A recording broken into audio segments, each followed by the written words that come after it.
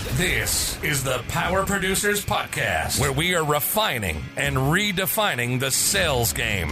Rule number one is you have to believe in yourself.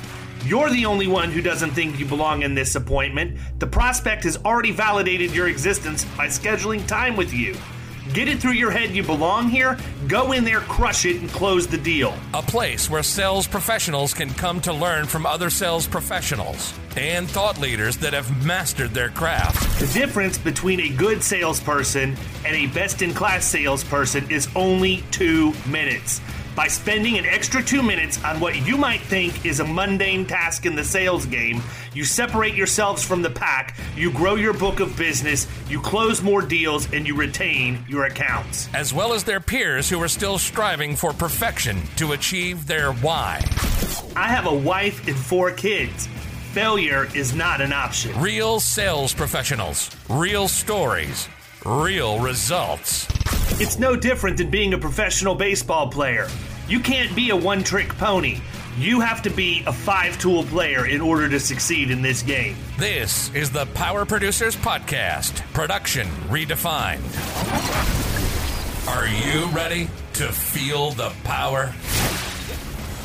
Hey everybody, welcome to the Power Producers Podcast, where we are refining and redefining the sales game. I am coming off a fantastic lunch from the Stein and Vine, where I had a chicken parmarito.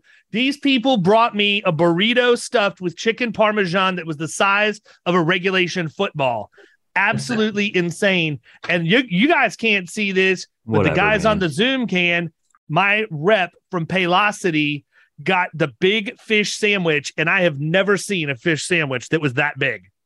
God. Okay, let's just talk about this for a second. I have a couple things I need to get off my chest. Number one, total bullshit. Every time I am in Valrico, we never go, and every time I am not in Valrico, you always go. So that's the first thing. I'm going to go ahead and throw this out there. I intentionally didn't invite you because I knew you were just coming back from being on a long weekend. I'm going to have to take that to my Paylocity guy and tell him he's slacking here a little bit. Yeah. So second thing is, one of my biggest pet peeves is when the sandwich is far bigger than the bun. I need it to be proportional. I hate when my meats and toppings are hanging way over the bun. That's just ridiculous. It's not a sandwich. I told him this, legitimately, this guy could have trimmed around the bun. Yeah. And eaten just what fell off and would have been more than full. I bet. It's crazy. Like, come on, man. So listen, we're with Rob Schmidt. Rob's part of Keystone Insurers Group. And I may even be saying that wrong just because there's so many different silos in Keystone. I can't keep them straight from the outside. But I don't even remember what state you're from, Rob. So why don't you do my job for me and give us the grand introduction and sort of a little 10,000 foot overview of how you got to where you're at today, and then we'll start getting after it. Thanks, Dave. Appreciate it. Yes. So I'm part of Keystone Insurance Group. We are the Seltzer Group partners. We're a member of Keystone Agency Partners as well. We're based out of Pennsylvania. Right now, we have 12 locations in Pennsylvania, basically central PA to the eastern side of Pennsylvania. We've grown substantially in the past couple of years, a lot of organic growth and acquisition growth. So I've been with the Seltzer Group now for just shy of 3 years, where one of my original mentors when I first got in the industry was a part owner here. And so that's kind of how I got attracted to this organization. Good deal. So what were you doing before you got into the insurance industry? Well, right out of college, I went to work for an insurance carrier on the claims side, and they had a training program back then, 20 years ago when carriers had training programs, which have gone to the wayside. But I did that, and then I worked for a family-owned firm for a while, made a couple of changes, and then I was working for a small firm, and really the equity opportunity was kind of appetizing to me and was really put on my plate. So that's kind of what made me jump to this great organization. Cool. So talk to me about like specialties and things like that. You guys have a lot. It sounds like you've got a good presence in the eastern half of PA. Are you specializing in any particular vertical markets? Our guys, we try to have every one of our producers have a niche because obviously it gives them a little bit of an edge. We have producers with niches in municipalities, school districts. We do car dealerships. We have a lot of captive business for that larger business that wants to get some of their premiums back if they're profitable. So, I mean, it's wide spectrum. How did being on the carrier side of things, especially being on the carrier side of things first and like right out of college and not really knowing anything about anything, how do you feel like that impacted you? What kind of things did you learn? Or I knew something about something when I got out of college after 8 years, but I still don't know anything. It's the interesting part about it is your eyes open because, we're both in the insurance industry, the carrier and the agency, but it's a different operation, right? So, the agency side, we're building relationships. You're trying to get the customers in the door. The carrier side, the good carriers build those relationships with their agents as well. But I was real green, just learning about insurance industry and claims, how claims handle or how claims impact people. I remember one experience where we had a lot of workers' comp claims because that's what I was handling at the time. So I went across the hall. One side of the building was underwriting, the other side of the building was claims. Walked over the hall to the underwriter, and I was like, hey, listen, just so you know, we're seeing all these types of claims happening all the time. And the underwriter looked at me like, why are you telling me this? So it's kind of a little at that stage, I was kind of surprised. I thought maybe you would want to know that as you're trying to underwrite the account going forward or try to maybe make some recommendations to prevent these claims going forward. Yeah. But, again, that was 20 years ago-ish. So what was the craziest claim you saw? It was a stressful time. I had a fatality. I had a fatality that I actually declined the claim. And the reason why I declined the claim wasn't because we wanted to. It was because the gentleman wasn't in the course and scope of his employment. So I'll try to make this abbreviated as possible. So give us the gory details. So this was in the state of Delaware, and the employee had a company truck, right? So the project manager was calling him and saying, hey, listen, you need to be at ABC location on Wednesday. He doesn't show up Wednesday. Call him again. The employee doesn't answer his phone for 3 days, doesn't show up. Then all of a sudden on Monday morning, gets into a car accident and dies. And then they wanted his fiance said, well, he was going to work. And first of all, how would he have known where to go? Because he didn't respond to his manager.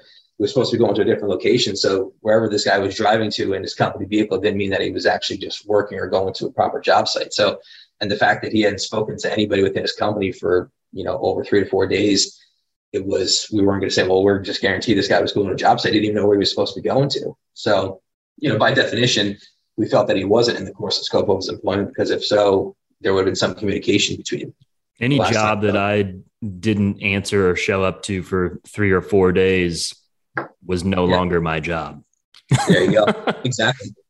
Yeah, exactly. And I declined that claim, and then eventually the courts actually overturned it and covered some of it. And that was after I had left, because after my stint was over there. But interesting to see how it happens. Yeah. We had a couple that are similar to that. We had one that happened to one of Kyle's clients before they were our client. It was in South Carolina. I don't remember the exact, they were on a border, right? South Carolina and Georgia were both in play, but the employees were from California. So they had flown these employees over to build the job that they were there to in the construction site. They got rained out for the day. They drove from the site and stopped at a grocery store to get something to eat or whatever. And they pulled out of the grocery store and got into an accident. 2 of them died, and they killed somebody in the other car. Wow. And it was an absolute rat's nest, right? Yeah. Because number one, what are the courts saying about the going and coming of workers? Number one. Number two, you have employees who are domiciled in California, and they can now pick where they want the claim to be, how they want the claim to be adjusted based on law. Right. And I don't know. I'd be interested, and I don't mean to put you on the spot with this. And certainly, I'm sure it's debatable, however anybody were to answer this, but the way that the claims people from the carrier described it to me was that if they would have gone directly back to the hotel where they were staying showered, changed clothes, and then left to go to dinner, that the claim would have not been covered because it's workers' comp. Because their day was over at that point because they went back to where they were staying. Yeah. But because they stopped on the way to the hotel, that's why. Yeah.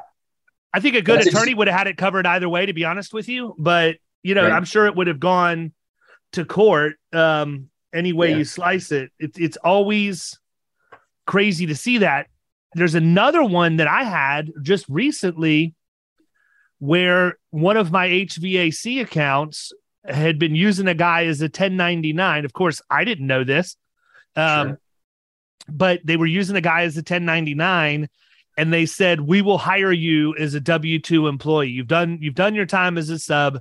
Come on in. We'll give you a regular job. Be at the office Monday morning at such and such time to sign your paperwork, and we'll get everything in the works."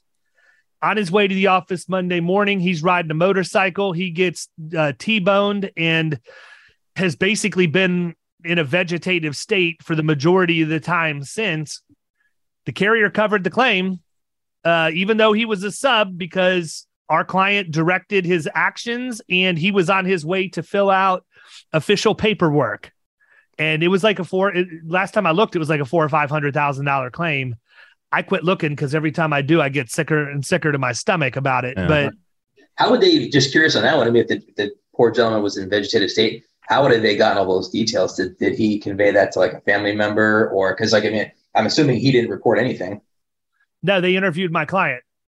Okay, your client disclosed that. Gotcha. That was generous of them to do that, Yeah. I mean, I don't know that it was out of generosity as much as out of honesty. Yeah. But, it's kind of the thing. Yeah. So let me ask you this, because this has always been something that I kind of wished that for me, I've always felt like you would have a leg up at the point of sale, specifically on workers' comp, if you had claims adjusting experience, because it allows you to have a different perspective on things than people who aren't involved in that process. And, I'm a big believer in the fact we need to take our time to educate our clients and explain all of these things.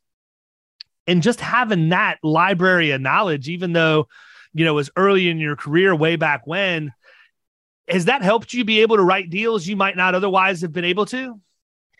That's a great question and point. I think it has. And to go back a little bit further, I mean, in college, I went to college to be a high school history teacher, and I didn't do a day of it. So I think in some capacity, I always like to educate my customers. So when I'm going into details, I want them to know how the pizza pie is made. It's like, okay, this goes into it, this goes into it. And it's amazing that 9 times out of 10, they look at you like they've never been told this, and they've been in business for decades. You go in and you just explain it to them. It's helpful. But talking about claims handling, things to prevent, how much prevention, how valuable prevention is, without a doubt. But I think it's the educational piece. Getting in the door, once you're in the door, is great. You have the opportunity to really show your value. But the educational piece is a key component of it. Yeah. So talk a little bit about the agency. I mean, what's your style up there? Are you guys traditional, or you mix? I mean, how much personal versus commercial? Do you do benefits? Yeah, great question. So we are probably about 60% commercial, probably 30% personal, and 10% benefits right now. The benefits, 10% is we just bought one agency in January 1 and just acquired another one, 8/1. So we're growing our benefits and are effectively putting together a cross-sale plan for our large commercial book. So that's going to be a rapid growth area for us. But yeah, we utilize East Coast Risk Management as one of our partner organizations. You've probably heard of them before. We know that risk management is a key. I think that's a word that's sort of being overused sometimes anymore. It's a buzzword, just like culture is, right? I mean, people throw it around, but do they really even mean what they're saying, or do they know what they're talking about? Exactly. So, we actually have our organizations are kind of intertwined with the East Coast people. They come in and be part of our sales meetings on a weekly basis, where we just talk about opportunities and ways to introduce their reps. It gives us the ability to make, protect our customers even more, which is going to help their overall insurance cost. But as a company, we feel like the East Coast risk management relationship is one differentiator. We like to, the fact that we have the benefits, personal, commercial, We like to brand the Seltzer One brand. We know that if you want to do business with us, we can take care of almost every insurance need for you. So we do, we're starting to utilize that phraseology more often than not. But I think one of the biggest successes we've had this year, I think the numbers, I'm just off, but we're at about 40 broker record letters this year already. And I'm talking sizable accounts. We're going out there and we're building a relationship, getting in the door on accounts. So we're finding that our competition's just slapping a policy together, making a sale and just sending stuff out. And it's the major problems that we're uncovering when we do the contract review is astounding. I have a large firm that bought a policy. It said cyber and professional liability policy. Well, on page 13, there was an absolute cyber exclusion, excluding all of them. kind of important on a cyber policy. Yeah. It's labeled cyber and professional, and page 13, absolute exclusion. I just take the page out, I slide it across the table to CFO. I said, maybe I'm missing something, but how I'm reading this is you have no cyber coverage. And they were irate because they sold this policy telling them that they were going to have, cyber as part of the professional policy. So, and these are what appear to be reputable competitors that are doing this. So it's, we've had a proud year so far. It's like selling the old general liability with the bodily injury exclusion. Seriously, right. It's that ludicrous. Right. Yeah. It's interesting, man, because I think that a lot of times we have people that we see out in the marketplace that we're competing against. They're well-known names, some in some cases publicly traded, and we automatically put value on that as competitors. And I'm sure that clients and prospects do the same. But, just because the name's on the outside of the building doesn't mean that the inside of the building reflects that. You know what I mean? And a lot of these companies, especially at this point, with the way that people are growing through acquisition, it's tough, man. You're part of Keystone Agency Partners. You've mentioned, I know how that deal works. David Bodker and I talked about it in great detail when I was in Vegas, and he was putting the hard clothes on me to sell my agency to him. But, we were talking about that. And I think that the way that they do it is the right way to do it, because you have the infrastructure in place. And it's not, you're not growing at such a pace where it becomes unmanageable. I just think that some of these firms are buying people to buy the revenue stream, and they'll figure it out later. And that's an expensive proposition down the road. Yeah, absolutely. Completely agree. And one of the things too that I don't know, you got systems integration and, people on different management systems and integrating all that. Make sure you have the right software and hardware in place when we've had supply chain issues. These are some of the challenges that we explored this year. I can't imagine that some of these other organizations even care about that. They just, like I said, they buy the assets and say, well, we'll see how long we can keep them. That's interesting. I wonder how much attrition happens there. You've got to think that it's huge. But here's the thing, man. When you started bringing in institutional money from outside the industry, they're comparing it to the success rate of seed stage software companies and med device companies and things like that have a much higher failure rate than buying an established book of business. They feel like they like their chances because there's already an established history there, and they feel like it's going to be difficult, even if it's only for a year or two. That they hold on to that stuff. They're banking on the fact that they're going to be able to replace that revenue. I'm not agreeing with them.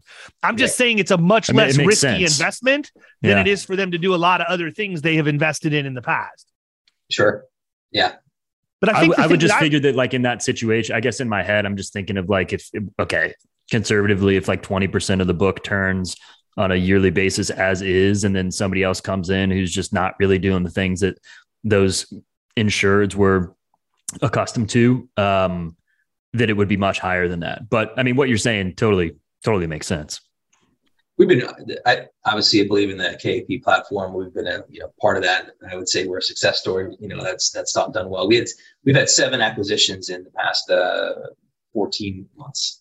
And I had a sales meeting on Tuesday with a couple of the business owners, producers, and just wanted to get their perspective on what maybe 3 differentiators are about our organization now. What's their perception, each individual? And it was amazing. They were just talking about how the carrier relationships we have, the clout we have with our, underwriters to get jobs done to, you might have an account that's on the fence of qualifying for a company, just they felt the accounts that would have got denied or declined years before, now they're getting accepted. So, smaller agencies maybe $500,000, $1 million agencies that don't have as many horses as we do, really like this model. And we're not trying to change people's brands. We don't want to create any friction for those customers. We want to keep it there and just say, hey, listen, this is what sales can bring to the table for you all to do more, take some of the back office stuff out of the way for you. So it's been extremely successful for us. I don't want to put you in a position where you violate any kind of non-disclosure agreements or anything like that. And I don't want to scare you by putting that disclaimer on the question either. But I mean, I am interested because I do think that the people who listen to the podcast that aren't as familiar with Keystone and specifically Keystone Agency Partners in terms of how it works, I think it would be good for maybe you to talk a little bit about that. Like, what does that acquisition process look like? I know what David has shared with me because that was one of the things he was really wanting to leverage, is the fact that I have a lot of connections, so that if he could get me into the mix and, we could start making acquisitions and things, that would work. It's just not the right time for me at this point, but I'm interested in, maybe as much as you're willing or able to share about that without violating anything. Sure. What I'll say is Keystone Agency Partners, I like the partnership word of it because it really is a partnership. It's not, every agency that becomes part of KP, their situation can all be set different. They're not all identical, I guess the best way to put it, where there could be a full KP can come in and say, all right, we're going to buy you out 100%. If that's what you want, great. Our situation was not like that. It's a partnership where there's percentage ownership that was, purchased, but we still maintain ownership in it and run the organization. So, the idea is it's the funding platform, right? So if you want to grow, where do you come up with the money to perpetuate your succession planning within your organization, all while trying to invest in other agencies to grow through acquisition. So it's a great model. It's been working very well for us. And, again, there's a thousand moving parts, right? So, and we've been in this for a year and a half, almost 2 years now. Everything's gone well. But again, I think the biggest thing that we've learned this year is, okay, make sure we have integration, make sure integration doesn't fall flat on its face. We obviously had COVID, so we had some supply chain issues trying to get literally the hardware to have some of our new agencies, rolled into our system the right way so that we can have common accounting, stuff across the board. So interesting. We learned a lot, but it hasn't been a roadblock for us though. So I've got to believe, and correct me if I'm wrong here, but I mean, having Keystone Agency Partners going through this process with you, I mean, you get not just the intellectual capital and the experience, but I mean, they've got the infrastructure to help with the due diligence process and all of that stuff, including valuation and everything, I would imagine. So that's got to be a huge bonus and make it a lot easier for you to go out and make these acquisitions without having to figure out how to navigate those waters on your own. Absolutely. They have a fantastic team. They keep growing the team with quality people. They're guys like, we get sit down and have a beer like we're having a conversation now. So it's, relationship's good. They're always accessible. Our job is obviously share our information with them, collaborate on things. And part of our job on this level is really making sure that agency is comfortable knowing this is our family. You're going to get brought into it. Will the cultures, mesh properly after this transaction happens? And that's really where we do on every level. We want to make sure from an owner's standpoint to, the office manager that they're comfortable with who we are and how we operate. So, but yes, the KP easier said than done, obviously, right? I mean, that's got to be a pretty tricky aspect of all this. It is. It is. And, I would say we walked away from probably 2 deals where, maybe in the beginning we're kind of going through this. And then, as I was talking with my partners, we're like, I don't know, something just doesn't feel right on this one, and it ended up being good that we walked away from it because of a couple different variables. But yeah, it doesn't always work out. I got to believe the culture integration is really delicate too. I mean, you probably pick up on enough to know whether or not an agency is going to be a good fit, just eyeballing it. But once you start, I look at it this way. I grew up in a very conservative home. right? So it was never a situation where you were going to live with the person you were going to marry before you got married. So you didn't know what it was like to live with them. Sure. You could date them, you could learn everything you wanted to learn about them, but until you actually get married and move into the house, you don't understand what you're really in the middle of, right? Sure. And sometimes that works great, and sometimes it doesn't work so good. But I think that going through the acquisition process, especially with an independent insurance agency, an entity that is so closely held by the ownership that basically built it on their own back and then started bringing team members in who started carrying some of the load with them along the way, man, culture is either probably really, really defined or really, really not. And I don't know which one's more difficult to integrate. Yeah, that's a great point. I would say to the culture piece, I mean, I would say 2 years ago, have you heard of CultureWise? It's a platform. I have. We utilize CultureWise, and we came up with some fundamentals. So when we're talking to people, we talk about what we do, and this is what our organization is built upon. And I think a lot of times that attracts the other agencies saying, okay, this company's gone through this exercise of establishing what they believe in and what they want to do every day. So I think at least knowing that we've done that shows them a little bit of comfort level that we're just not randomly telling you what we think our culture is. We've gone through this exercise and established the fundamentals and things of that nature. So I think that helps. I think the question on everyone's mind is, do you guys have your own seltzer? Number one. And number two, what flavor? Seltzer? Yeah. We made our own for a charity golf outing. We had a tent that we kind of made our own little spruce of it. Maybe we should label it and diversify our revenue stream here. Can that piece up. Start mass production. Yeah. That's hilarious. So you have multiple offices generally in the same geographic area. How do you manage that? Like, how often do you get everybody together to where you can have them all kind of the same page? I would think that if I was in that role, that would probably need to happen quarterly for me. I think I would try and get everybody together at least once a quarter, just to make sure they understood we're all on the same team. And, people like to be around other people. We learned that during COVID. Absolutely agree. I mean, we do have it. We schedule a quarterly plan. I mean, and let's see what it was. Just in August, we did our summer picnic. So we had all the offices came together for a summer picnic. We closed the office for the day, and there was a swimming pool at the local community center, which was great because, if you make an acquisition 7-1, people, have a month of not knowing whose faces to go to what names. But yeah, we do a quarterly. We're going to do a sales strategy event in November. We always do a Christmas party, but we do on a weekly basis. We do team Zooms or whatever. The sales team's on a meeting. We actually have our main office will have at least 50 to 75% of our people in person, and those people who might be on the ancillary parts, they'll remote in and can see everybody there. And we do that from a service perspective as well. So we want to try the best that we can is to be in front of these people, get exposure to them so that they're not feeling like they're on an island. But to your point, I think it's always going to be a work in progress. As we grow, that these things will need to change and we need to adapt a little bit. But we as leaders have a plan to be in person, and even if it's just doing an office day in an ancillary office, go sit down so that everybody's there and then they know they can come talk to you. So we need to do a little bit of a better job on that. But we have identified that's something that we want to do more of. Yeah, I just think that, I mean, it becomes difficult, man. It's a disruption to business, and I don't want that to sound negative, but it is what it is, right? I mean, sure, you have to place value on it. And then the other thing that you run into is people aren't always wild about doing things after hours either. It's like, I've been with you all day.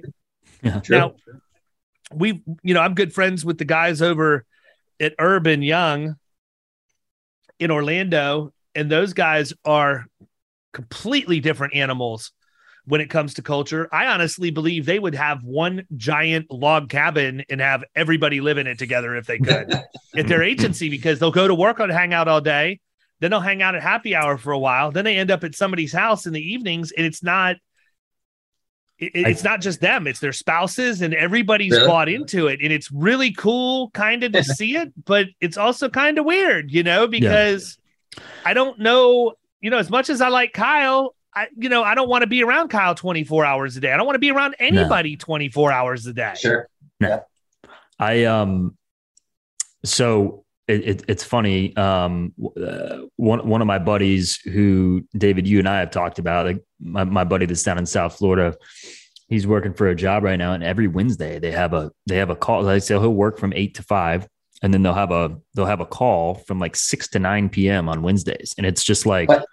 Yeah. And it's just kind of like it's the CEO on there, and he's just kind of just talking the whole time. And it's like how much he hates it. He tells me about it. And so we worked for a company before where we were selling office supplies. And it was like, we got to the office at like 7 a.m. and did like our morning meetings and stuff. And then from whatever, 8:30 or 9 a.m, we were out in the field selling, till 5:30, 6 o'clock. And then we get back to the office and we'd wrap up. And so by that time it's 7 o'clock again, and we go home. And I lived with the manager. He was, one of my good friends, and that was all cool and everything. But on Tuesday night, we would do like a team, like just me and my team would go out and have drinks or dinner or whatever. And then on Wednesday night, it was the whole office. And it just got to the point where it was like, dude, I'm like, I get to the office at 7 a.m, I leave at 7 at night, and then we go out, and it's like, I'm tired of you fuckers. I just want to go home and hang out by myself and get a little bit of, so I agree. I mean, it's definitely tough to balance that with people who are like, look, I just want a break. So it's, I mean, but I think that happens in every industry, right? It's not just what we're doing. Yeah. Yeah. I agree with you. Yeah. Who wants to have a CEO of your company sit there and just spout stuff for 3 hours? Just like, look, hey, okay, guy. It's like, bro, like we get it. You're the CEO. If you're smart enough to be a CEO, you should be smart enough to know to stop talking and start listening a little bit more, True. Very true.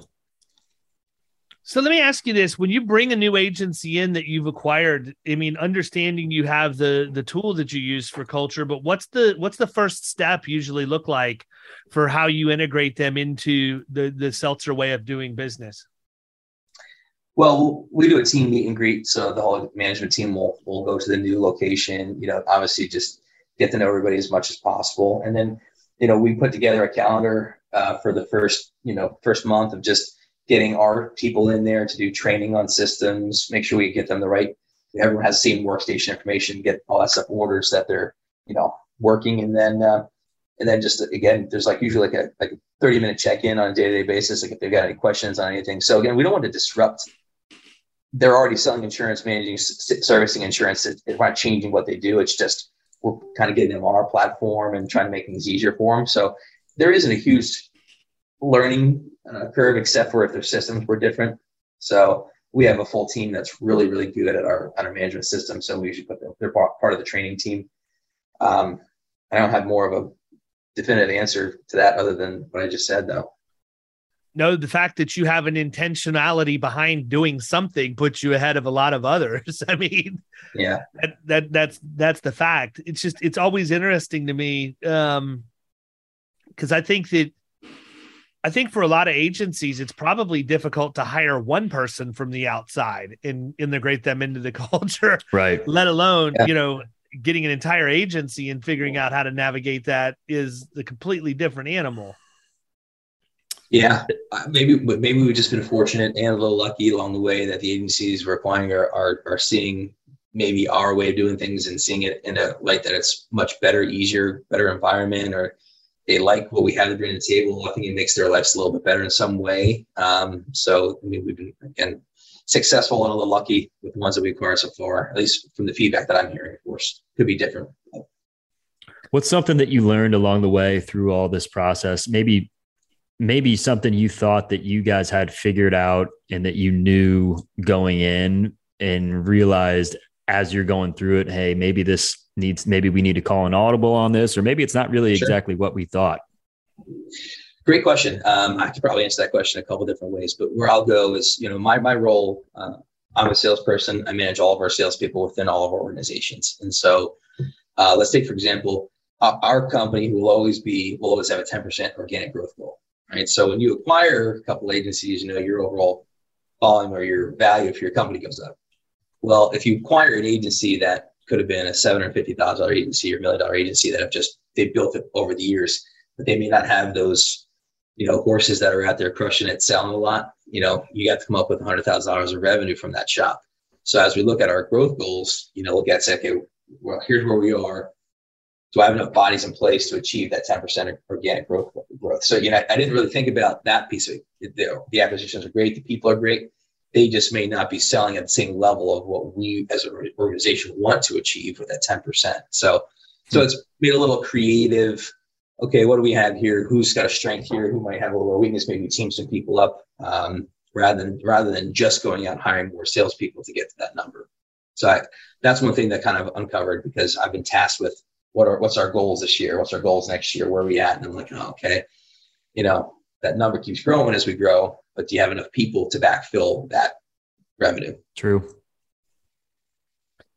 So here's my question. I'm interested in, let's say that I'm an agency principal and I've been kicking the can a little bit, thinking maybe I want to get involved with Keystone. Maybe I don't. Right. You're obviously a raving fan. You've established that thus far. What would you tell the person who's sitting on the fence that can't make up their mind? Now, are you saying Keystone Insurance Group or KAP? Which one? Well, let's answer it for both. Okay. Go with Keystone Insurance Group first, and then we can go to Keystone Agency Partners second. Sure. Keystone Insurance Group obviously has done everything by putting all the different types of programs in place where, whether it's a busing program, transporting program, wheels for any type of transportation, they've gone out of the way to find all those niche programs that you probably didn't have access to. So just by becoming a member, it gives you the ability to write more business with the customers or relationships you have that you may have not been able to do previously. And obviously it's the massive amount of numbers and other agencies, as you mentioned earlier, the intellectual capital by building relationships. I've been building a relationship with a couple of guys out of Kansas and Texas, and we'll text all the time. He's like, hey, what do you do for something like this? He's like, I've gone to these carriers. And I'm like, well, I've tried these two companies. And he's like, I didn't think about that. So just that, sharing of information outside of your shop is amazing. It's such a great feeling. So I would say that's for sure on the Keystone Insurance Group side. On the Keystone Agency Partner side, I think this is a growth and succession plan aspect of it. You're maintaining your identity. No one's taking away who you are and rolling you up into some other big monster of an organization. You still maintain the operation. You just start running the show. They're just helping you with the capital backside of it to, either help pay off any debt so you have the ability to perpetuate ownership within your current structure, and then help fund acquisitions of others. And then, they're also there for help with efficiencies, right? So, hey, I'll give you an example. Let's just say our wholesale books. You might have wholesale with 5 different wholesalers. Well, why don't we negotiate? Let's see what's the total book, and can we go to 1 or 2 of our carriers and say, all right, well, if we bring you X amount of volume, can we get a point or two more of compensation because we're going to give you, we'll do a book roll. So those types of things are valuable as well. Yeah, and I think I'm gonna dance around this, but I think for people to understand what Keystone Agency Partners does is essentially they're participating in acquisitions with you in a pro rata basis based on your ownership in your own entity. And I'm not going to share percentages that have been shared with me, but right. I think it's important for people listening to understand when you hear about, how many acquisitions have happened for Seltzer, it seems like there's no way, right? There is a way. It's proven to work. And the fact is that is the agency who's leading this process with Keystone Agency Partners, you're not fronting all the money for the acquisition. And in fact, you're not even fronting the majority of the money for the acquisition, as I understand it. You're participating in the same rate that you own your agency with Keystone. And so that makes it much easier for you to make acquisitions and certainly much easier to scale in a controllable way because they are contributing both capital, but also, as I said before, intellectual property and infrastructure to make these deals much easier. And I think that the fallacy that people have is that if you sell your agency and you want to have an exit, that you kind of have to just walk away. Maybe you have an earn out or whatever and you walk away, but I'm a young dude for the most part. I got a lot of fight left in me and still want to be involved. It's a really attractive opportunity to become part of Keystone Agency Partners and then go out and grow. I could literally be back at the same equity level that I am in right now in a very short period of time, relatively speaking, through acquisition. Absolutely. That you hit the nail on the head there, Dave. That's exactly right. And I'm not here to say push people, hey, go, sell your business to KP, become a member. But if you're at that stage where it makes sense for you as an agency owner, I would look at that versus the competition that are out there just gobbling people up, and you no longer have your identity. You don't even have your name anymore, right? So I mean, that we're still running this agency. I kind of look at it like this, man. I mean, if I plan on being in the game for 10 more years and just say I'm gonna do this for 10 years and then I'm gonna be done, blah blah blah blah blah, and I knew that I could sell my agency today and pull cash out of it at the current multiples that are getting spent, but still retain equity in the agency, still come to work every day, do what I like, have control to run it and all of that, and know that my agency will be back to the same size it was or bigger. Yeah. Certainly within the 10 years. Oh, yeah. Why would I not? It's like free money, man. Yeah. Yeah. And the larger you get, the larger higher the multiples are too. Yeah, absolutely. Absolutely. Yep.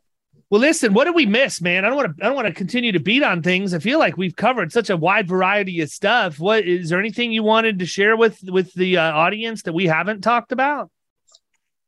No, I mean, I think we did hit the nail on the head with a bunch of stuff. I would just say, I think there needs to be more insurance agencies out there that don't have the used car salesman, feeling about them. I mean, there's just way too many.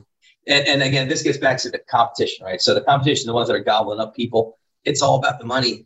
Your salespeople, you guys got to meet quotas. They got to, so some of these young producers are just transacting business, and it's not at the benefit of the insured. So they got to move on to the next one because it's all about hitting a goal and just making money. We all want to make money. I get that, but we have to do a professional job, so we need more of that out there. But the less that there is, that gives us more of an edge. Exactly. I agree. All right, man. Well, I think we wrap it up here. I think we've given some people a lot of stuff to think about and to unpack.